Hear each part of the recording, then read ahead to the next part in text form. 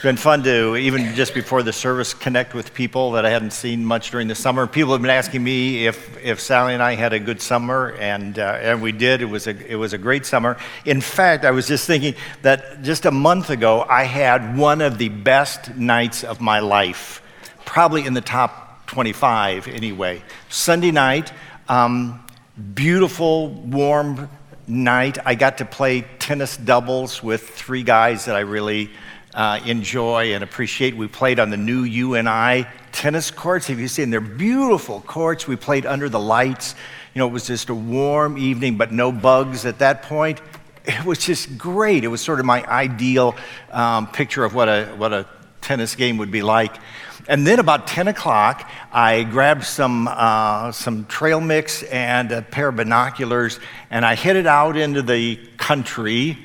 Drove about 20 miles out toward Grundy Center, toward Lincoln Center, that area, and went down a little gravel road between some cornfields. And I just sat for an hour and a half or so and just looked at the stars. And there was no moon that night. There was the second night. The Perseid meteor shower. It was incredible. There was not a sound other than the crickets and the cicadas. And the stars were amazing. Even with just a pair of binoculars, I would focus on an area where I could see maybe 3 or 4 stars in an area. I'd focus the binoculars on. There were hundreds of stars, even in that area. The sky was just full of them. And it was just this glorious time of being in awe of God, and I couldn't help but worship Him. I don't know if you've ever had that kind of experience. It was a great night. One of the best I've had in a long time. Now, as I tell you about that, I'm sure that some of you are thinking, that's the best night he's ever had? Sitting out in a cornfield? You know? But for some of you, I bet you're saying, oh man, that sounds awesome. You know, I've had experiences like that too. I think what's going on here is that God made us as such unique people that the ways that we relate to God, that we know Him and worship Him and experience His closeness in our lives may be kind of unique to us as well. And so as Jeff mentioned, we're in this series where we're trying to understand more about ourselves, not that that's an end in itself, although that's a really good thing, but that knowing some things about ourselves are going to help us in our relationship with God. It will help us to know Him better, to worship Him more, to serve Him in a better way. And so what we're talking about today are what we're calling pathways, spiritual pathways, and we're going to be looking at 9 of them today that hopefully you'll be able to find in there a way that you relate to God, a way that you experience God, a way that you're able to worship and know Him and be close to Him. Before we get into that, I feel like I need to say what we're not saying. And maybe you've heard people say this kind of illustration before too, that, all religions are basically the same, and it's like there's a mountain and God is at the top, and the Buddhist is climbing up this way, and the Hindu is climbing up this way, and the Christian's climbing up this way, in different ways, but we're all moving closer to God. I think I know that's not what I'm saying. In fact, it seems as if we can understand that Jesus is the way by which we come into a relationship with God. I want to read you Acts chapter 4, a couple verses. It says, then know this, you and all the people of Israel. It's by the name of Jesus Christ of Nazareth, whom you crucified, but whom God raised from the dead, that this man stands before you healed. This is after a healing's taken place. Jesus is the stone you builders rejected, which has become the cornerstone. And then listen to this next verse.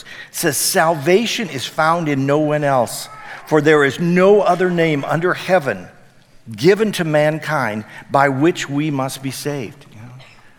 It seems pretty clear that the teaching that we have had and believe, for the last 2,000 years in the Christian church is that there's one way that God has provided for us to come into a relationship with Him, and it's through Jesus Christ. So I'm not saying anything other than that. But what I am saying is that if you're a follower of Jesus, if you follow Him, if you believe in Him, then trying to find the ways that you're best going to be able to follow Him and serve Him and know Him is really important for us in our lives. Some of you have heard me tell the story of when I was in high school. I had quite an honor. I was chosen. Lived in Indiana. I was chosen one of 2 high school seniors from Indiana to go to Washington, D.C. for a governmental conference. And the highlight of the conference was going to be that we would get to meet the president at that time, who was Abraham Lincoln. That's what you were thinking, weren't you? No. It almost seems that way. It was President Kennedy. John Kennedy was the president then, and I was really into politics at that point in my life, and he was kind of my hero, and so the thought of getting to go to Washington and meet him personally was just the high point of my life at that point. So I went to the conference, and we came to that one session where the president was going to be there. We were going to get to ask questions, interact with him, and I talked a lot, maybe more than I should have, asked questions. So after this meeting is done, we got in a line and we all went through and got to shake the president's hand. And when I got to the president, got to meet him, he said he appreciated, the comments that I'd made and the questions that I asked. He invited me and another delegate, a girl from Connecticut or someplace, to come to the White House the next day to have breakfast with the President of the United States. So I said, that is a huge honor. Thank you so much. But some of my friends and I have planned to go to IHOP for breakfast because of, the endless stack of pancakes there at IHOP. Okay, I just made up that whole story. But I did it to try to make a point. And the point is this. Sober up now. When you heard that story, didn't you think I was an idiot? Wasn't your first reaction, how could anybody be so stupid to turn down a chance to know and to spend time with the President of the United States to go to IHOP? Not that IHOP is not a place that's a close second, probably. I think what God is saying to us is that the God of the universe, the God of creation, the God who made you, the God who is in the core of his being everything that is good and right and beautiful, that God invites you, into a relationship with him. He says, I want you to know me better. I want to be able to spend time with you. I want to be a part of your life. Can we be so stupid that we would turn down that invitation? Could we replace that with something else in our lives that maybe seems more important to us than developing that relationship with God? So what I'm hoping can happen in these next few minutes is that as we talk about these pathways, you'll not only get some understanding, but maybe some motivation to say, I could take that next step. I could begin walking in that pathway, because that's one that really relates to me, that resonates with my heart and life. So let's go at them. These 9 pathways are really from a book by a guy named Gary Thomas. And they're not real clear, and they overlap a little bit, but I hope they'll give us a sense of what we're talking about, of ways that we can figure out, or that we can know and relate to God. I'm going to have to use notes on this. I tried memorizing them. It didn't work. So I'm just going to use this as a reference for us. Okay, here's the first one. And by the way, let me say this whole list of 9 of them is on a handout that you could pick up at the Welcome Center in the atrium today, or on the new website, going to resources under Orchard Hill Church and find them there. Okay, here's the first one, the naturalist, which is loving God out of doors. Well, I think for a lot of us, this just really makes sense, that you've had that experience of feeling so close to God, when you're outside, when you're sitting on a beach, or when you're in the mountains. Remember one time when I was pastoring a church in Denver, Colorado, and we took kids up in the mountains to this retreat place, and it was starting to snow so heavy, the forecast was pretty bad. We decided we would have to leave early in order to get home at all. So we had to walk a fair distance from where this lodge was down to where the cars were parked. And for a reason I won't go into, I had to sort of stay like halfway down this path to mark the spot so people could come back and because we needed to look for something. So I stood there, and the kids were talking and laughing. They're going down the path, and pretty soon they were gone. I couldn't hear them anymore. And it was just me in the mountains and this snow coming down. And the flakes were so big and wet that I could hear the snow hitting the branches, the leaves on the trees, hitting the ground, you know. It was just this awesome moment of feeling the presence of God so deeply, you know. Have you ever had that experience in nature? You know, a time when you just watch the sunset and you're just in awe of God. There's one point where people are praising Jesus, and some of the Jewish leaders are upset because Jesus is getting this kind of worship. And Jesus says, I tell you, you know, if these people weren't praising me, you know, the very rocks would cry out. Have you ever had that kind of experience where you almost couldn't stop yourself from praising God? You're just overwhelmed by it. Well, a lot of people experience that in nature, and I think that's really biblical. Psalm 19:1 says, the heavens declare the glory of God, and the firmament shows his handiwork.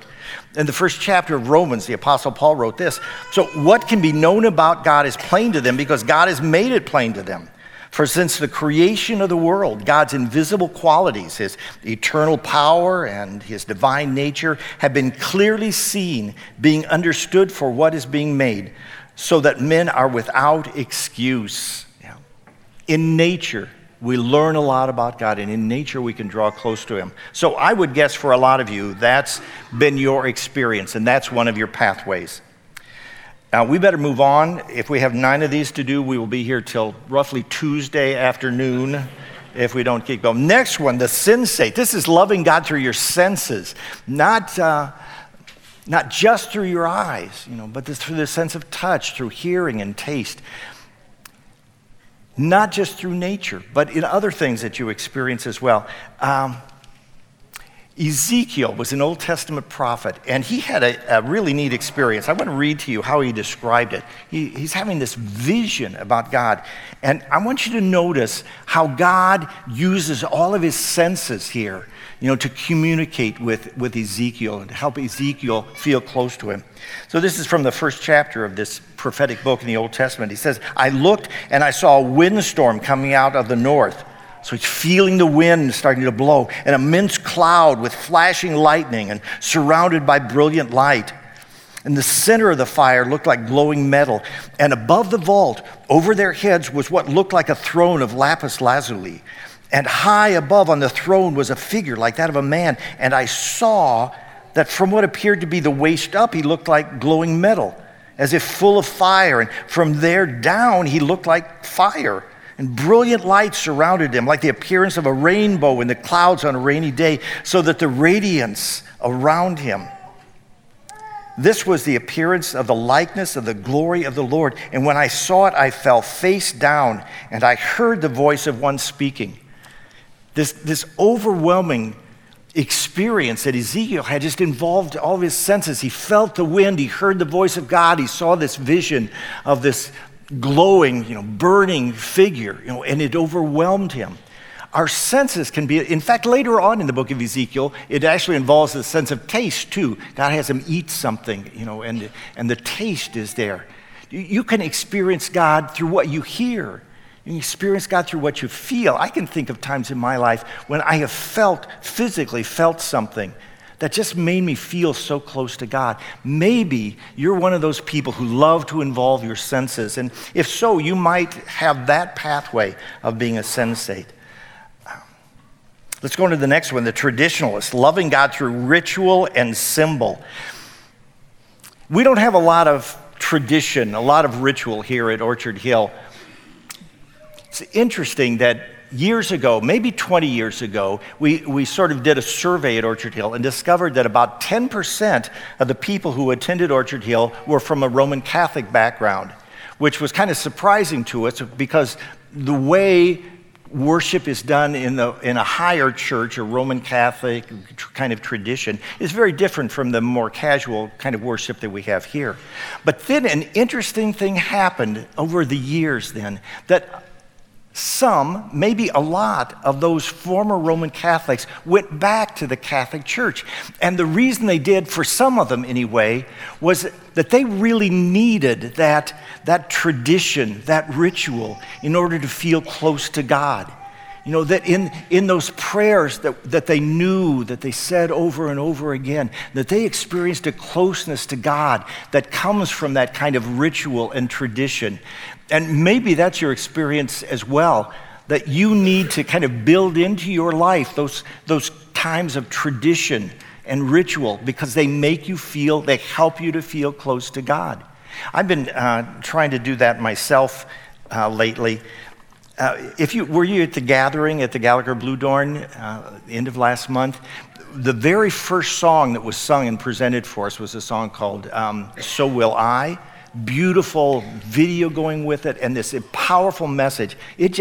It moved me deeply. And so I decided I was going to incorporate that song into my time with God.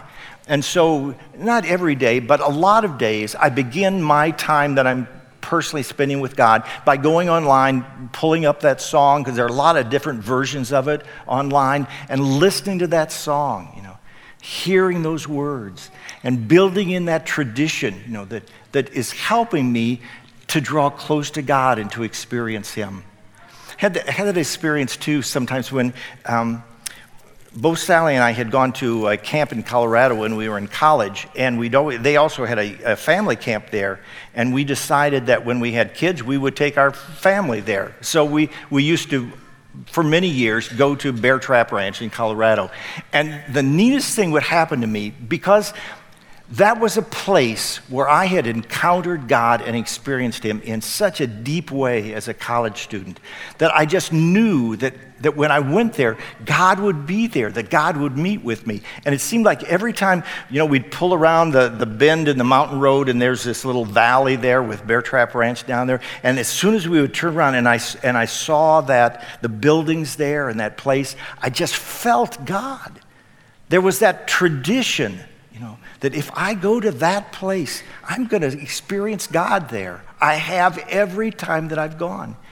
Maybe you're a traditionalist. Maybe you need to work at building into your life some of those traditions that help you to experience and draw near to God. Next, the ascetic, loving God in solitude and simplicity.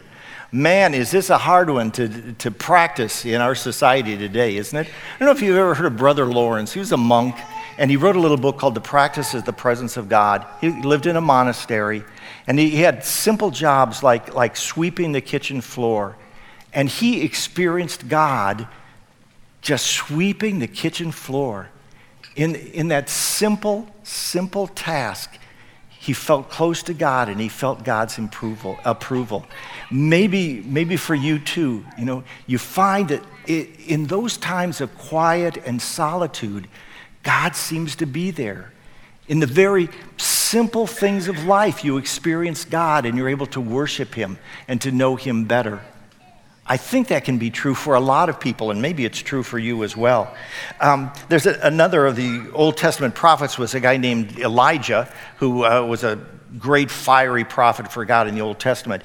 And at one point, he's really needing God. He's needing to feel God's approval in his life, his closeness. And he describes his experience this way. This is in 1 Kings chapter 19. So the Lord said to Elijah, He said, "Go out and stand on the mountain in the presence of the Lord, for the Lord is about to pass by." Then a great and powerful wind tore the mountains apart and shattered the rocks before the Lord. But the Lord was not in the wind. And after the wind there was an earthquake, but the Lord was not in the earthquake. And after the earthquake came a fire, but the Lord was not in the fire. And then after the fire came a gentle whisper. Remember the Bible that I grew up with, the King James Bible, used to say, a still small voice, a gentle whisper. And when Elijah heard it, he pulled his cloak over his face, and he went out and stood at the mouth of the cave. In the quiet, sometimes we're able to experience God in a way that is overshadowed by all the noise and busyness of our lives. And if you have found in your life, or if you think maybe it could be true, that you experience God best in those quiet, alone moments, I would just encourage you to seek them out, to create them in your life, if you're one of those people for whom that becomes important for you. The activist is next, loving God through confrontation. I mean, Jesus was a confrontational person, wasn't he? He stood up for what was right, and he was not afraid. He didn't back down. And maybe it's at those times when you take a stand against evil, take a stand for what is right, that you sense, God smiling at you, that God is pleased and God feels close to you. If so, maybe that's a pathway. Maybe you need to realize that God is calling you to that. You need to be careful with this pathway that you don't become overly judgmental, but maybe that's a way that you're going to be experiencing God as well. We're going to keep moving on here. Next is the caregiver. I wish this pathway had been called service or something than a caregiver. I think it maybe limits our thinking. But the idea is times in which we are serving others are times when we feel close to God. Remember that story that Jesus told in Matthew? It's recorded in Matthew 25, where he talks about the Son of Man himself when he comes, on the clouds of glory with his holy angels, and he gathers all the people before him, and he divides them as a shepherd would separate the sheep from the goats. And he says to those on his right hand, come, you blessed of my Father, inherit the kingdom prepared for you from the foundations of the world. For I was hungry, and you fed me. I was thirsty, you gave me to drink. I was sick, and you visited me, naked, and you clothed me. And then they say to him, wow, when did we see you hungry and feed you, or thirsty, and etc.? And Jesus says, you remember?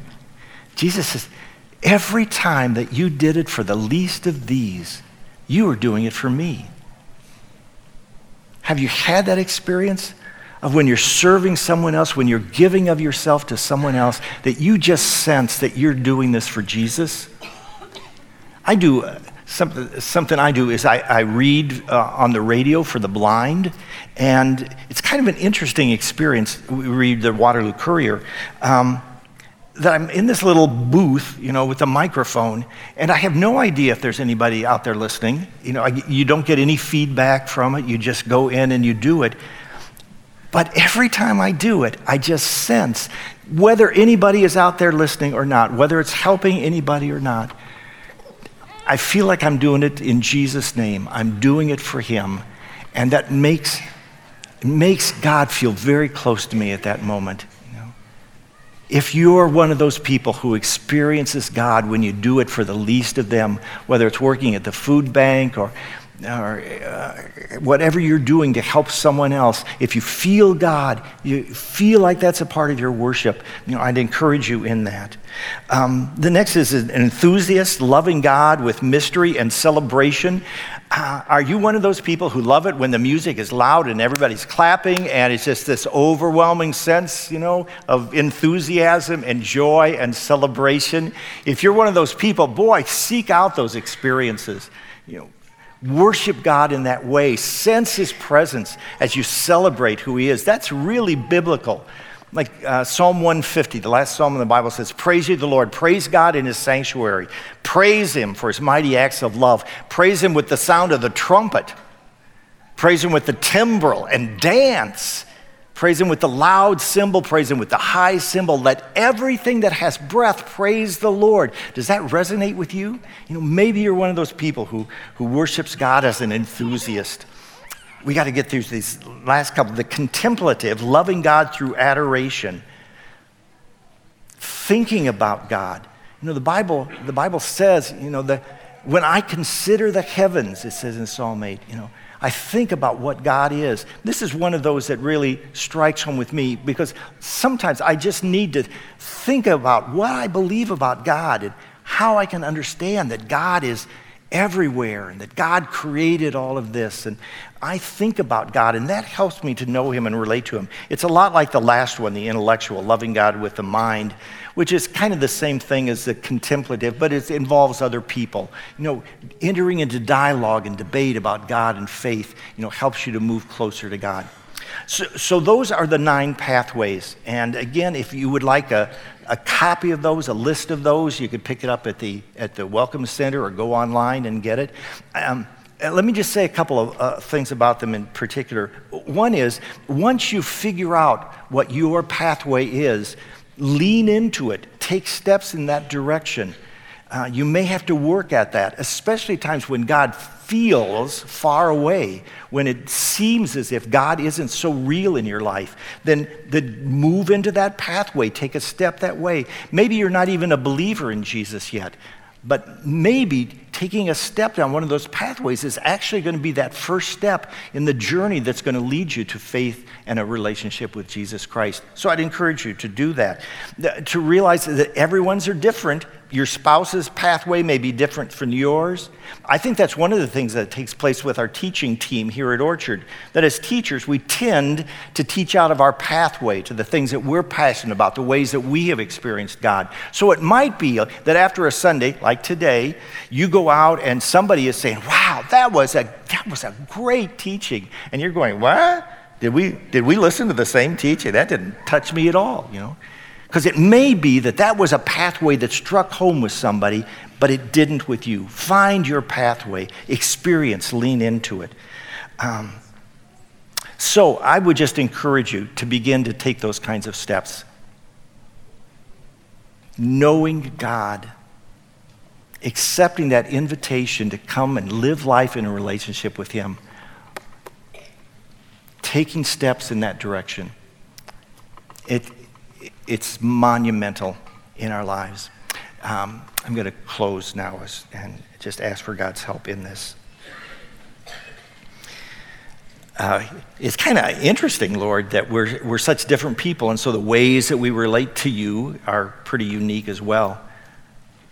I would pray for myself and for these friends that we would be able to figure out, maybe there's one of those that really made sense, that struck a chord in our hearts, and that we would seek to walk that path closer and closer to you, that we would find that worship becomes natural in that setting, that your nearness seems so real and so positive. So I would pray, Lord, that we would be a people who walk that pathway that draws us closer to you through your Son, Jesus Christ, in whose name we pray. Amen.